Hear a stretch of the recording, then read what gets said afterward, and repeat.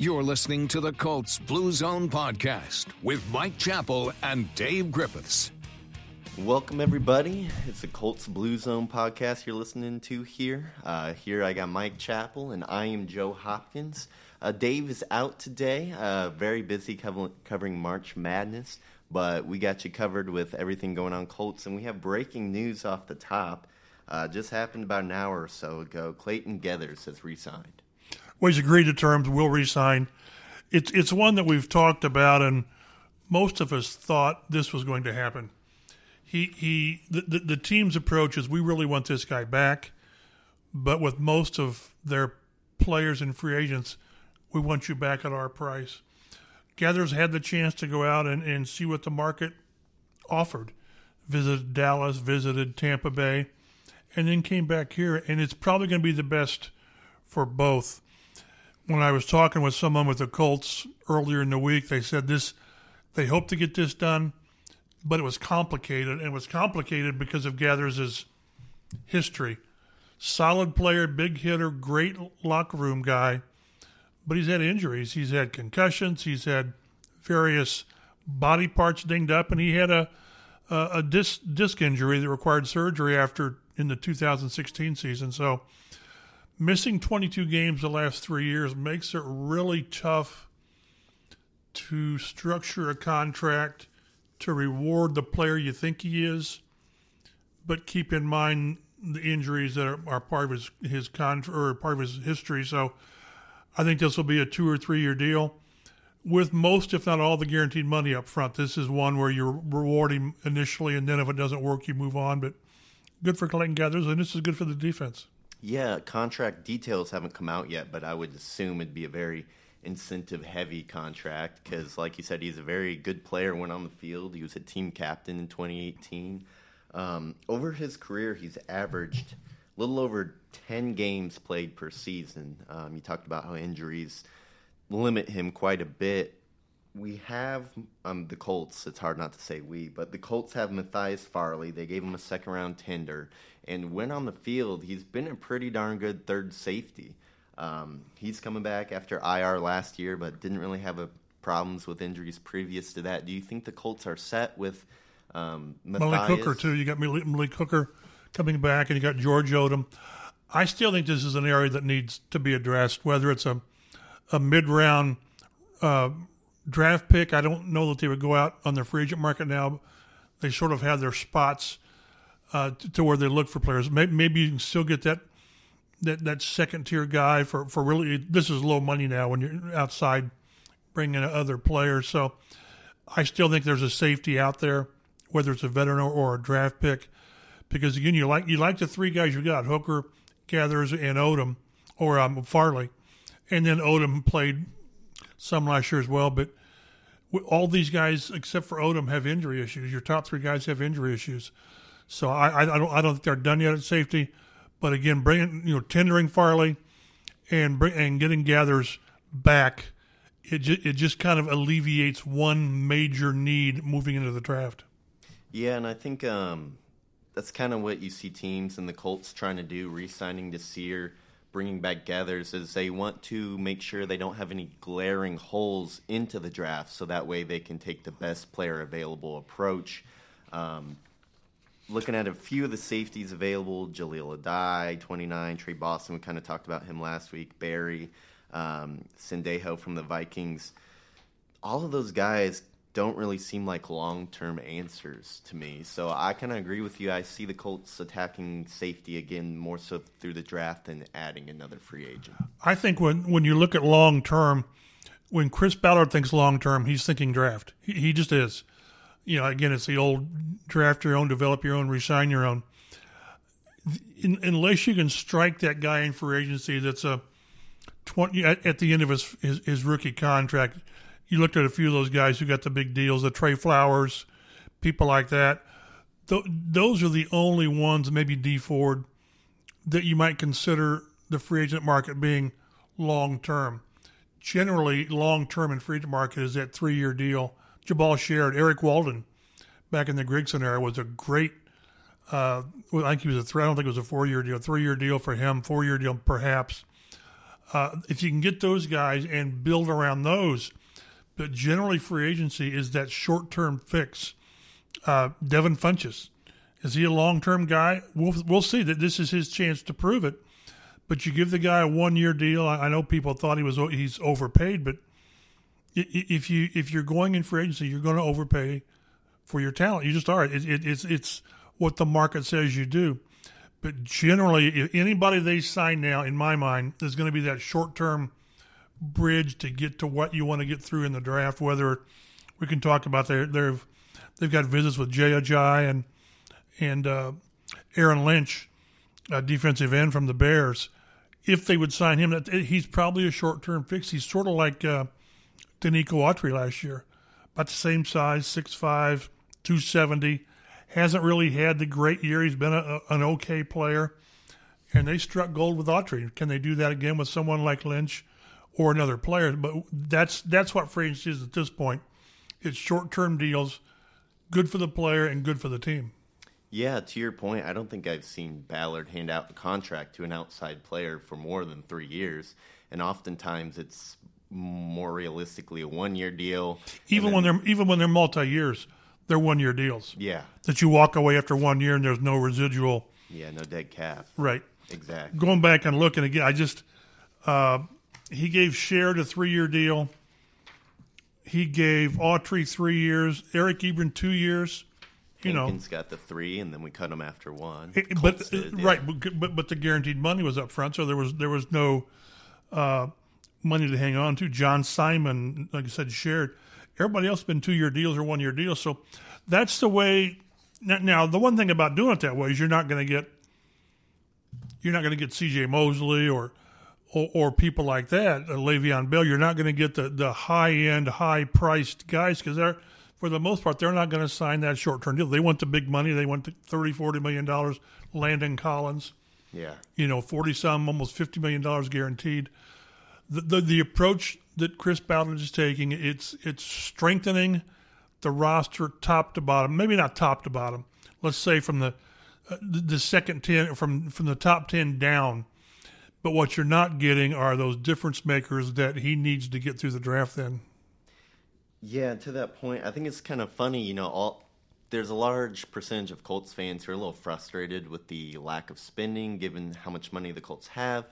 And it's a little funny because it almost seems like those same fans are the ones that say Chris Ballard overpaid Devin Funchess. What would they have said if you had given Landon Collins $84 million? I think fans would have jumped with joy because, man, the Colts fans want Landon Collins. I would like to have seen Landon Collins in this defense as well, but 6 years, and again, if you look at the numbers, 6 years, $84 million, it looks like a grand slam contract for the player, but in essence, I believe it's a 2 or 3 year deal. Agents, and that's what we might see with Clayton Geathers. Maybe Clayton gets a 3-year deal, and it looks like there's a lot of money, but always look and see what's guaranteed. Obviously, Mike Trout gets $430 million. He gets $430 million. Landon Collins gets an $84 million contract that might be only, in quotes, $50 million. So the NFL, the one thing that people need to keep in mind about the NFL is the only money that matters is guaranteed money. The rest of it is just window dressing and puff, and it makes the player feel better, from a perception standpoint, and the agent feels better. But teams can cut you at a drop of a hat, and that money goes away. Moral of the story, go play baseball, kids. Teach your kids and grandkids to tee it up or throw 100 miles an hour. That's right. It'll probably be a lot better for their health as well. Talking about a couple Colts that are visiting today, it is Wednesday. Jay Ajayi, Aaron Lynch. Do any of these guys come off as difference makers to you? No, and that's why I say right now Chris Ballard's in the making the team stronger via depth is what he's doing. Jay Ajayi would be the number 3 guy, I assume, behind Marlon Mack and Nyheim Hines, and what this would do with a Jordan Wilkins, I don't know. But he gives you that proven guy. If he's coming off knee surgery, an ACL. Yeah, and he fell in the draft to the 5th round because of knee problems. I think I saw he's had 2 ACLs. Yeah. So, and this is a running back. So again, this would be a short-term thing. I saw somebody. I was looking at mock drafts the other day. Somebody had the Colts taking a running back in the first round. Oh Lord, no. Yes, and I'm thinking, really? Have you not paid attention to what they've done already? But again, adding an Ajayi with what he's done, if he's healthy, to be a complement to Marlon Mack and Hines would be a pretty good move. Aaron Lynch, and again, we always, is this due diligence? Is this serious interest? I think he's already visited 2 or 3 teams, Oakland and I think Seattle. Mm-hmm. Again, he would be what they love to have. Chris Ballard has harped and harped and harped. Be strong up front. Offensive line, defensive line. Offensive line, you want your 5 starters and hope they play 90% of the time together. But then he says he wants to go into camp with 10 guys who could possibly start. Well, that's ideal. Defensively, they like rotation. They like to have 6 or 7 guys that they can move in and out. And Aaron Lynch would probably be that rotational type player. Again, like a Denico Autry being an end. But he's got, 18 sacks in his career? 18 sacks in 5 years. Again, he's very similar to what Denico Autry had. Started 22 of 57 games in San Francisco and Chicago. So, with a change of scenery and maybe more chance to play due to his career, what it did with Autry, we'll see. But this is the kind of guy that makes sense. You're not getting, you don't think, a difference maker, but you're getting a guy that will be a strong rotational player for that defensive line. Yeah, I really like the idea of adding Aaron Lynch. I mean, he has been a rotational player, but Ballard has talked about wanting to come at you in waves. He had 12.5 sacks within his first 2 seasons, so Lynch coming in and giving you around 6 sacks on limited playing time isn't out of the realm of possibility, and it'd be something that would really value the Colts. And I agree with everything you said about Ajayi. I mean, I like the fact that he gives the Colts running back group, or he would give them something different than what they have. They don't have that pounder right now. It was kind of Robert Turbin, but he's an afterthought at this point. I think Ajayi could be the Thunder to Max Lightning in a way. Well, again, what's his size here? 6 foot 220. He averages 4.5 for his career, and back in 2016 Pro Bowl season, 1,270 yards with Miami, and again he came in with a pretty good spark during the Eagles' Super Bowl run. And again, we've talked. You always try to connect dots. Frank Reich knows him from Philly, and offensive line coach Chris Strausser knows him from Boise State. So you're always running a risk in free agency because you just don't know what you're getting when another team's letting a player go. In this case, the head coach and the line coach know what this guy can be. I'm sure most of this has to do is he healthy? If he's not healthy now, when will he be healthy? And again, if things work out, these are 2 guys that make sense. Neither one should break the bank. Ajayi certainly won't coming off an ACL. And Aaron Lynch might be one of those guys, again, that wants to sort of get to another place, resurrect his career. He's only, 26. Again, these guys fit the mold of what Ballard wants. Lynch is 26. Ajayi's 25. You want the younger players on the uptick, and maybe you strike gold with them. Exactly. Kind of like Pierre Desir, you bring him in on a short contract, he pleasantly surprises you, and then you reward him, with a longer contract. I think that's a great way to look at it. Kind of looking at what the Colts have done so far, the only outside player they've signed is Devin Funchess on the 1 year, but they have brought back Geathers, Vinatieri, Glowinski, Desir, Hunt, Chester Rogers on a second-round tender, Fairley on a second-round tender. So really much of the team should be back in 2019. The one guy who's still kind of a question mark, Dontrell Inman. His last 4 games, he put up 231 yards, 3 touchdowns, and 17 receptions. He was kind of a key part of that passing offense down the stretch. But with the signing of Funchess, do you see them bringing back a 30-year-old wide receiver? Probably not. Now, I was in favor all along of bringing Dontrell Inman back because he was the second best receiver once he signed here in October. He just was. He was the guy that just was where he was supposed to be when he was supposed to be there. Luck had total confidence in him. But I do, and again, I've got to admit, Dave Griffiths kind of talked me off the ledge last week where I thought you still bring Inman back, but to do that, you're robbing the young players of reps. And how will, whether it's a Chester Rogers and Pascal, not so much those two, but a Marcus Johnson, a Deion King, a Reese Fountain, if you bring in a guy who was really a good short-term fix but not a long-term answer, then he's retarding the growth of the young guys. And barring injury, as much as I think Inman would be your third-best receiver here, I just don't know if it makes sense from a developmental standpoint from the younger players. I agree with that. I mean, I was so heartbroken when Kane tore his ACL in the preseason because everything around camp was he just looked fantastic. He did. So hopefully he can get back, and having an injury so early, hopefully he can get back to full health by, training camp. But that's part of the problem too when we're talking about development is how soon will he be back? I mean, you're talking an ACL, and I guess if there's a silver lining, it happened early. Mm-hmm. So he had an extra month or two as opposed to if this happens, like with Reggie Wayne the one year, it happened in late October or November, and then it just kind of slows it pushes the timetable back. But can you really go into training camp in this season saying, okay, we think it's T.Y. Hilton, it's Funchess, and Deion Kane's our third guy? Can you really do that with a guy coming off an ACL?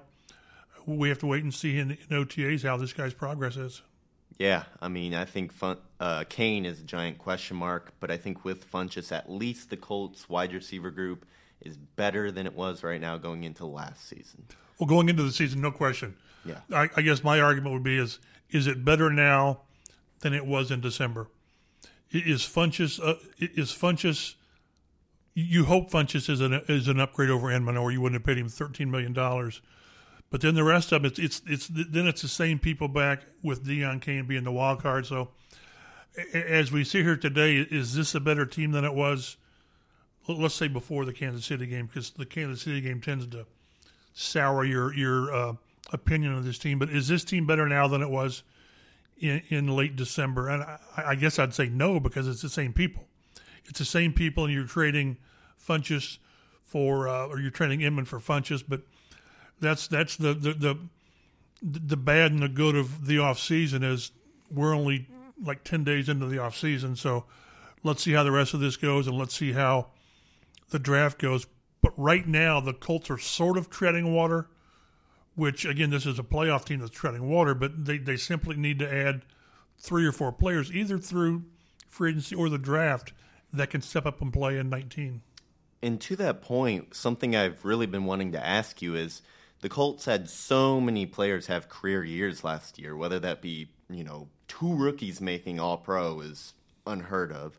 And then you have, Glowinski had a career year at guard. You had even the rookie Smith at right tackle, Kenny Moore, Pierre Desir, both career seasons at cornerback. So many guys stepped up, Autry, so many guys produced higher than their perceived skill level. Does it concern you at all that maybe they come back to earth a little bit, or teams, the Colts aren't sneaking up on anybody in 2019. Do you think that just assuming the Colts players are going to perform as well as they did last year is kind of a trap almost, in that, they could slide back down a little bit? Well, you didn't mention Marlon Mack either. He had. I didn't even mention that. And he went off the charts as well. I don't think so, because I don't know that anyone did anything that maybe you didn't expect. I mean, everyone expected. I'll change it. Darius Leonard, no one expected Defensive Rookie of the Year. They just didn't. And I think as high as Chris Ballard was on him, he even told us that he sort of exceeded initial expectations. But everyone else, I don't see why that arrow still shouldn't be moving up. T.Y. Hilton had his 1,000-yard season, and he was walking around on a bad leg or bad ankle for the last month of the season. So he should be better next year because he's going to be healthy. Andrew Luck, that might have been his best season since he got here as far as just playing the position. He should be better in year 2 back from missing 2017. So I know what you're saying on they got career years. Can these guys do it again? But by and large, they really should be able to. Denico Autry, we're not expecting 15 sacks, but if he can give you 9-10 sacks, he missed a few games as well with injuries. Mm-hmm. So I don't know that the people you mentioned were just so off the charts that they shouldn't be able to do it again. Now, we'll see if Darius Leonard can be a tackle machine again, but why shouldn't Quentin Nelson still remain an upper echelon guard? Costanzo played at a Pro Bowl level. Braden Smith, I think he might be the one that's most interesting to watch for, because despite how much the team talks about it, we talked to Chris Ballard. I asked him did you really expect him to be a tackle? And he said, no. You know, they drafted this guy to be a guard, and Goose sort of moved him to guard or to tackle. First, they moved him to tackle because they were running out of tackles. Yeah. But then, Goose all along said, hey, we think this guy can be a tackle, and he sort of warmed to it. Let's see how he plays tackle now that he's going to have an entire offseason to concentrate. So with that argument, he should be better this coming year because now he's going to be prepared to play tackle. So by and large, the people that you talked about, all these guys, Desir, and Kenny Moore and Autry and Shared, they didn't do anything extraordinary. So there's no reason not expect them to at least do what they did last year. Well, you just got me excited because the pessimist in me was kind of concerned. I guess the one thing that will still concern me is Desir's health because he's only been healthy 1 year. But we'll talk about that a little later when we start talking about what the Colts need to prioritize in the draft. Looking around at the rest of the AFC South now, I guess the biggest move that's been made since we last got a chance to talk, the Tennessee Titans trade a 2020 4th-round pick and a 2019 7th-round pick for Miami's Ryan Tannehill. I thought this was very interesting. Is this an open quarterback battle in your eyes, or is this just insurance in case the often injured Mariota gets hurt again? Boy, I can't imagine that Tennessee thinks this is an open quarterback competition. If it is, then they really have bad feelings about Marcus Mariota. I think this is a case of this is a chance to upgrade the backup position. I went back and looked, and I unfortunately didn't bring that sheet with me today about all the backups they've had in Tennessee. Last year was Blaine Gabbert. Yeah, they cut him. So they've really had issues with the backup quarterback, and that is an issue because Mariota has missed time. Yeah. It doesn't look like, if you look at his career, he's missed that much time, but how many times has he missed parts of games into the next game? So what they've done is they've really tried to add insurance, which the Colts may be doing next year at backup quarterback. But if nothing else, with a quarterback who's had trouble staying on the field, they've got Tannehill, who was hot and cold in Miami. He'd play well. He was the tease. He would show you what he could do, then he would come back to earth.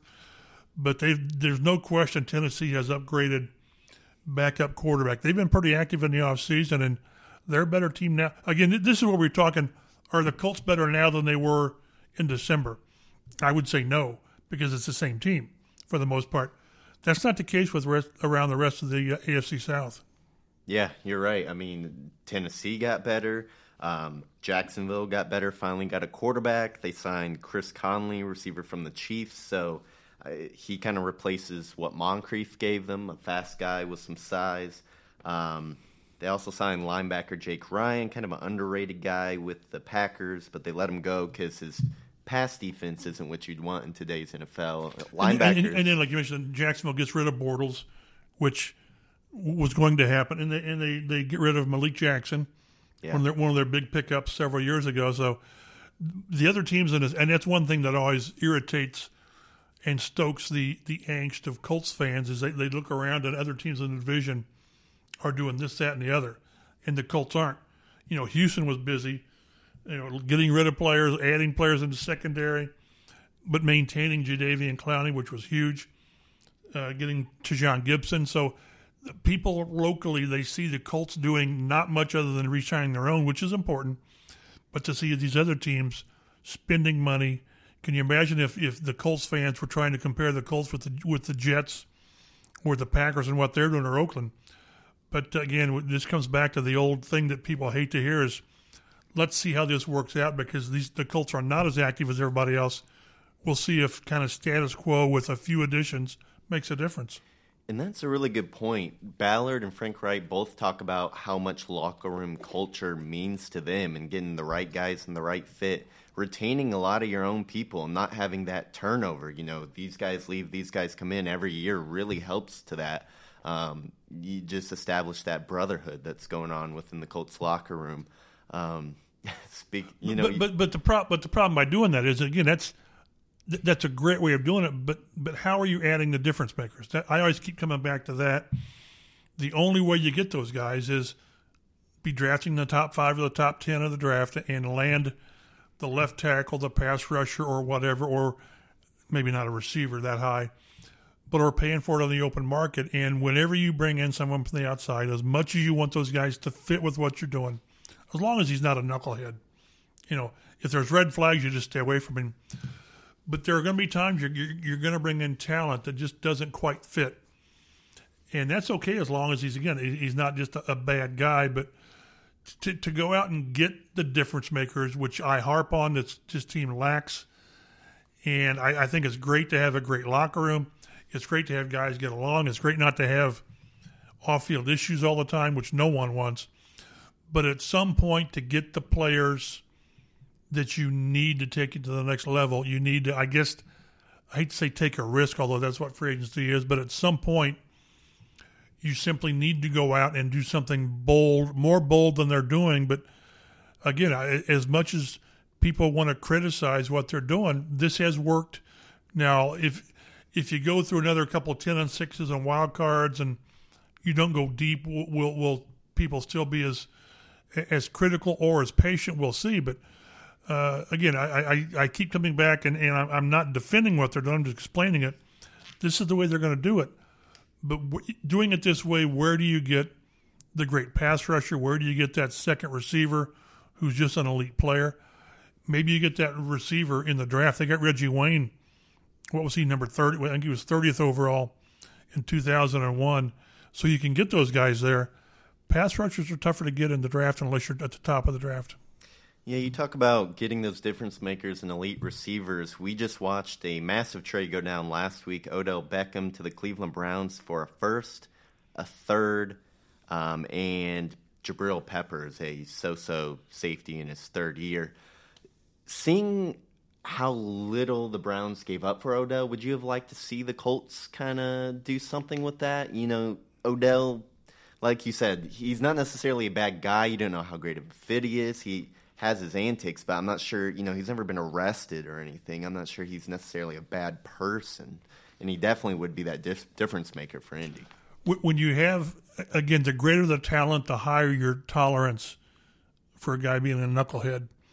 And again, with an Antonio Brown, I would have kicked the tires and thought about it, but I just think there's more there that you want to get involved with. Odell Beckham, I don't get the impression there's anywhere near that level of distraction as Brown might have done. Le'Veon Brown, Le'Veon Bell, I wouldn't have paid that much for a running back, I don't think. But Odell Beckham would have been interesting, and he's the elite. He is that elite guy. When you're talking top 5, certainly top 10 receivers in the league, his name's high on the list.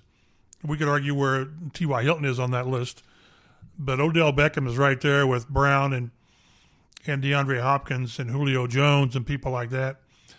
But I just, at the same time, having said how you have to get those guys, keep that one quote from Chris Ballard in mind whenever you're talking trades. I like them draft picks. He values draft picks, and I just think it's going to take something special for him ever to trade a first, second, or third round draft pick to get a player. I just think he really has that much faith, confidence, and belief in what he and his staff do that they can find players that warrant those kind of picks. Yeah, and it would have been against everything Ballard's done so far to make a deal like that, but it certainly would have been exciting. But that's why it's fun to talk about. But the one thing with social media is I keep telling people, and we come off as a Colts apologist, is he's telling you what he's doing. He's telling you this is my blueprint, and until he does something that is so far off the charts, I just don't see him doing that out of character, out of body move because this is who he is. This is how he does things. And unless it just makes great sense, I just don't see him giving up premium draft picks. Yeah. The only way I could ever see him doing something like that is if, say, the Colts get to the championship game this year. They're so close, and the Colts have the money. They think they need that one guy to push them over the top maybe in a year or two. So then you go back to being Ryan Grigson. Oh, no. Because that's really what happened after the 2014 season when they went crazy in free agency and paid the big money to the Trent Coles and the Andre Johnsons and Frank Gore, and Frank Gore is really the only one that worked out. But no, that's where GMs have to really be true to their convictions and not let – well, you have to let circumstances dictate what you're doing because, again, 2 years ago when Ballard comes in, they're not ready to do that much, so you're not going to go and spend crazy money on free agency. But the closer you get, that's where I agree with you. I think the closer you get to where you need that guy, maybe you do something out of character, but until then, you stay true to your beliefs and what you want to get done. And you either listen to the critics or you ignore it. But the day a franchise and a GM listens to its fan base, it ceases to be effective at all. So, again, I think Ballard will take the criticism, but until this thing doesn't work, you have to trust what they're doing. Yeah, I mean, after last year's season, I feel like most people just got to shut up and let the man do his thing. Looking at some of the guys still available, I think we both agree the Colts still have a few more moves they need to make before the draft comes around. Edge rushers, Justin Houston still sitting there. Nick Perry. Is that strange? I've not seen anyone even post that Justin Houston is making a visit. It's a little weird. I mean, he's had the injuries. He's up there in age, but he still had like 18 and a half sacks the last 2 seasons, so he can still contribute. I think he'll probably end up somewhere with a team that's close. I could see him going to like a Seattle, New England. But that's the guy you bring in, and there's no illusions of what you're getting. You're getting a guy that's going to probably play 12 games, is going to have time off for injuries, but used in situations, he's going to give you 8, 9, 10 sacks, pressure the quarterback for a year or two. So that's one where, and again, Chris Ballard knows this guy from Kansas City, so if he has an interest, it's because he knows him. And if he doesn't have an interest, it's because he knows him and doesn't like the entire package. But at this point now, Justin Houston, if he's looking to get that 4-year, $60 million contract, it's not going to happen. That money, it's amazing. Every year in free agency, the money comes in that first 4 or 5 days, and then it goes away.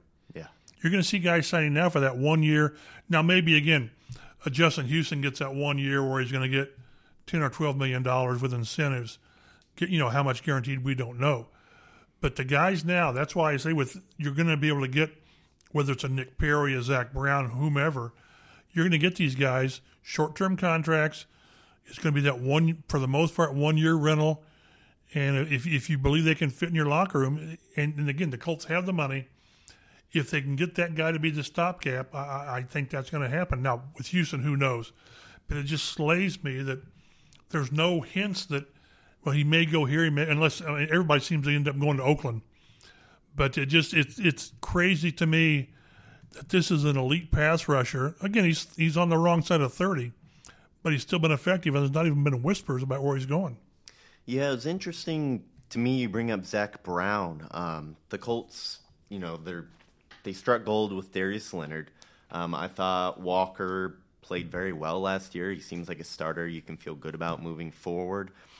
In today's NFL, where so much of the defense is you got 5 defensive backs on the field, do you think the Colts add another linebacker, even though they'll be basically a part-time player? Or do you think it's more likely they let, the couple of 7th-round picks, Matthew Adams and Zaire Franklin, who had, a few good moments last year, let them develop a little bit?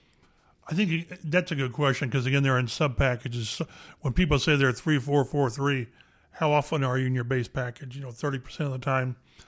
But they still need a veteran body at linebacker. Najee Good, if he would return, I wouldn't consider him one of my top 3 linebackers.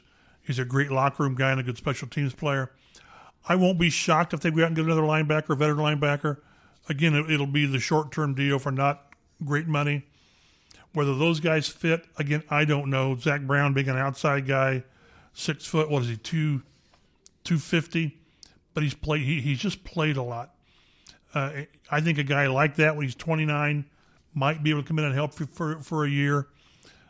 Again, I think we're looking at 3 or 4 guys yet that aren't here yet, and I wouldn't be surprised if one of them's a linebacker. One of the guys that I really, really want the Colts to sign, he's still out there, Timmy Jernigan from Philly. He's still only 26, second-round pick in 2014.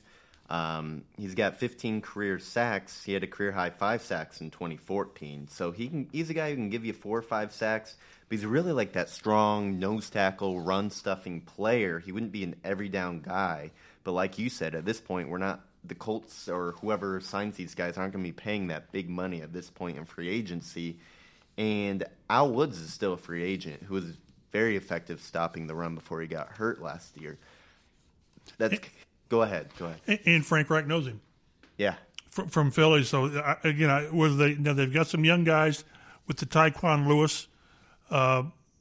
Grover Stewart, Hassan Ridgeway are still there, but Jernigan would be a nice addition. Again, he would be a rotational player. And, again, when you get a guy like that, I still think the Colts are going to take a defensive lineman early in the draft, maybe at the bottom of the first round, if not that, early second round. But adding that stopgap there might not be a bad idea. But, again, I always look for familiarity. He's still young. Is his health okay? But he started, 30 games since 16. So maybe that's the kind of guy they look at. Again, we're looking at stopgaps. And he's made it very clear, Chris Ballard has, you can never have too many defensive linemen. And maybe that's something they're kicking the tires on. Yeah. I mean, Jernigan only played 3 games last year because of a back injury, but it was at the front end of the season, and he returned in November, which is a lot better, you feel about signing than someone the opposite, like Ajayi, who's still rehabbing that injury. We talked about corner, and we talked about how often there are 5 defensive backs on the field, and everyone knows it's a pass-heavy league at this point. The cornerback market in free agency has really dried up. I mean, top guys available, Darqueze Dennard from Cincinnati, former first-round pick, another former first-round pick, Maurice Claiborne from Dallas, New York. I could kind of see them bringing in a depth guy just because, like we said, Pierre Desir is injury-prone in his past. If he goes down, what do they really have at the position? Do you see the Colts adding someone in free agency or really just relying on the draft? Maybe both. That's a position you've got to have at least 4, maybe 5 corners that you really, really trust, and they've probably got 3 with Kenny Moore, Harrison, and Pierre Desir. Nate Harrison we've talked about, sort of an enigma on what you've got. I won't be the least bit surprised. When I look at the draft, they've got 3 of the first 59 picks, I think it is. Yeah. I think defensive lineman, wide receiver, and corner. I think those are the 3 positions in whatever order you want, probably defensive lineman first. But I just think you need to look at that cornerback position and try to get some youth in there that you can develop in this system. Whether that's a first-round pick, I don't know. You look at mock drafts, and these guys are all over the map on who the Colts are going to take. But I just think they need another corner that they can say, if he's got to play for an extended stretch, we're okay. And right now, I don't know if they got any more than their top 3. Yeah, and you didn't even mention Quincy Wilson. Kind of shows how big of a question mark. Well, he was my third. Let's talk Quincy Wilson, Kenny Moore. That's 4. I guess that's 4. Kenny Moore, Quincy Wilson, Desir, and Hairston. And Nate Hairston. So I do think they've got 3 solids, 3.5, and that's not enough. Yeah. No, I agree with you. Kind of speaking of the draft, let's play a little game here. We'll go position by position. In your opinion, let's kind of split the defensive lineup between those interior guys and those edge rushers. But in your opinion, who or what position would be the top priority for the Colts going into the draft with that first-round pick? Well, it'd be an edge pass rusher, but at 26, what are you going to get for an edge pass rusher? You're going to get, that's Bjorn Werner territory. and I hate to keep beating on him, but you need so much better. I just think the quality top-end pass rush will be gone. Yeah, of course, Bosa's top 10, maybe top 5. Josh Allen, people like that. Oh, he's going to be gone. Yeah. Cleveland Farrell, somebody like that with Clemson.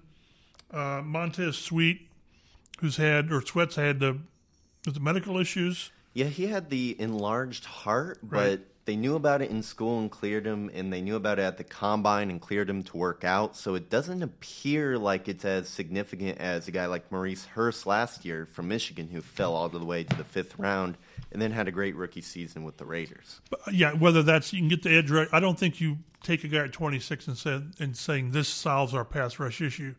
So maybe they're looking more to a versatile guy, a tackle who can play in. One guy I talked to, a lot of us talked to at the combine, was Jerry Tillery, the kid from Notre Dame, who's just a fantastic athlete, versatility, kind of like the guy that these guys like. They like the guy that can do different things, has a high motor. Ed Oliver, people like this. Dexter Lawrence, I've seen the kid from Clemson. Clemson must have 4 or 5 first-round picks. It's amazing how quality program that is. So I just think with the way they value the offensive line, which they addressed last year with a first and second round pick, and we get the Colts get Tyquan Lewis in the second round last year. I'll be shocked if there's not a defensive lineman in those first 2 rounds. Yeah, it kind of seems like Ballard's almost attacking this roster in waves. His first draft, he gets Malik Hooker in the first. He gets Quincy Wilson in the second, addressing the secondary.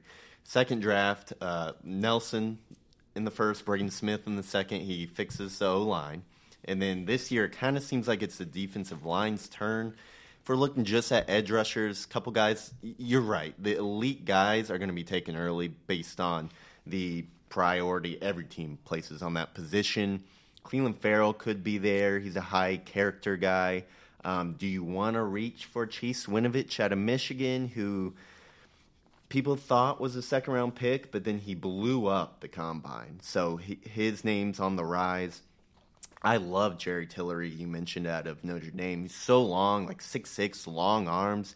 He had like a 43-inch vertical jump. Yeah, it's incredible. He's an amazing athlete. And he's one of those players who really broke through last year and started to put it together. So as Ballard kind of talked about Kamoko Toure when he drafted him last year, Tillery's a guy whose best football seems, or you hope, is in front of him.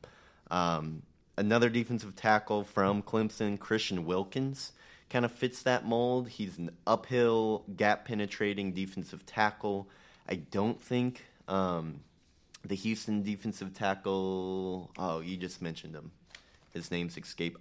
Ed Oliver. I don't think he'll be there at that point, but if he does fall, I think the Colts would be all over him. I saw some reports where like 16 defensive linemen, or the defensive linemen there's going to be a run on tackles and edge rushers in this draft, and which is not really doesn't bode well for you finding something at 26. But it's so deep. I think they can get a quality defensive lineman, whether it's a rusher or a tackle, a receiver or a corner. I think they'll get a quality player at 26.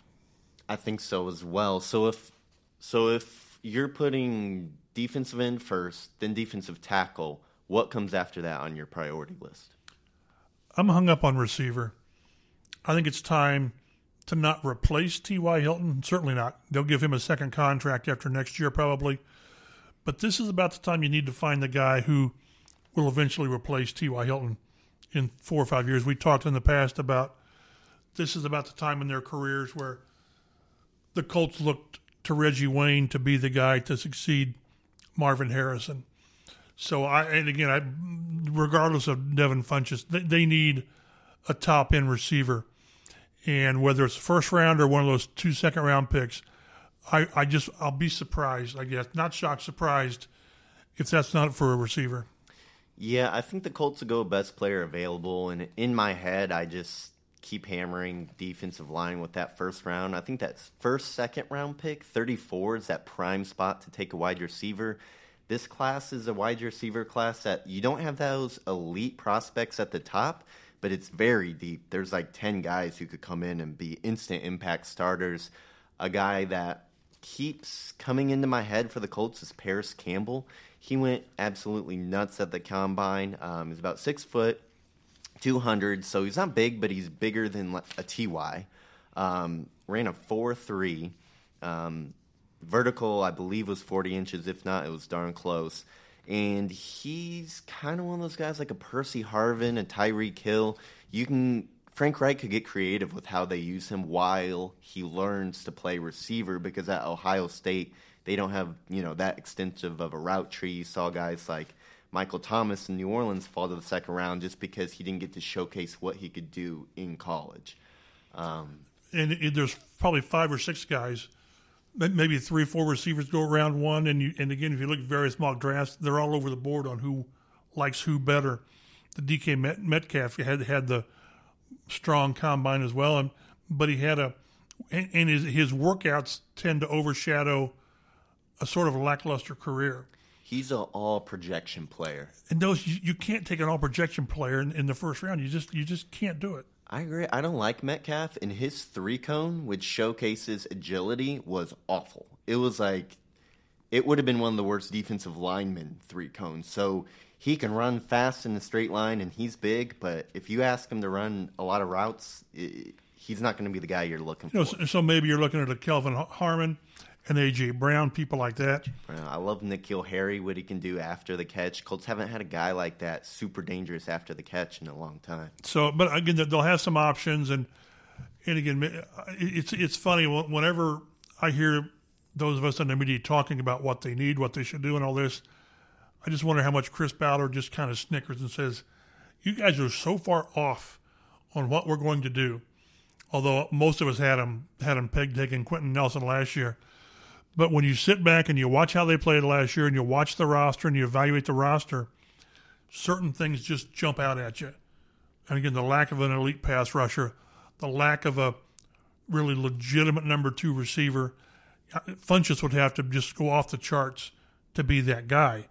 And it's ridiculous to think that one of the guys on the roster, even a Deion Kane this year, can be that guy. So I just think certain things just kind of jump out at you. We could argue they need another safety, they need another corner.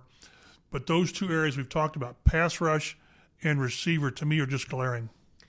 Before we kind of wrap things up here, if the Colts do go secondary with one of their high draft picks, do you think cornerback's more of a need, safety more of a need, or just kind of whoever you feel better about? I hate to go back on best player available because it's a cop-out. I say corner because you just have to have that number of cover guys when you're playing so many sub-packages. And you like maybe some of the young talent they have here, but there's just questions about, do you really trust Quincy Wilson yet? And what happened to Nate Harrison last year? So give me one or the other, I'd take a corner. Yeah, and I mean, I think Colts fans couldn't be mad at all if they came around early in the draft with a guy like Byron Murphy from Washington, DeAndre Baker from Georgia. I really like Rock Ya-Sin from Temple. He's a hard-nosed, tough player, kind of fits that Ballard mold, and, I mean, his name is awesome. So can't get mad about that. I think that about wraps things up for our 3rd episode here. Thanks for coming in, Mike. Enjoy it. You can find you. Go ahead and let people know where they can find you on Twitter. mchapel51. We're always looking for more followers, so tag on. mchapel51. You can find the Twitter account for this podcast just at Colts Blue Zone. Again, I am Joe Hopkins. You can find me on Twitter at RotoStreetJoe. Any articles that you have coming out? Did something yesterday, looking at the various mock drafts. I'm going to have something tomorrow, I believe, if I can get really enthused about how does the AFC South look now, 10 days into free agency, and how things have changed. So, and we'll get this Clayton Gather things wrapped up as well. Okay, great. Well, thanks for coming in. We'll get this podcast out as soon as possible, and I can't wait to talk to you next week. Thank you.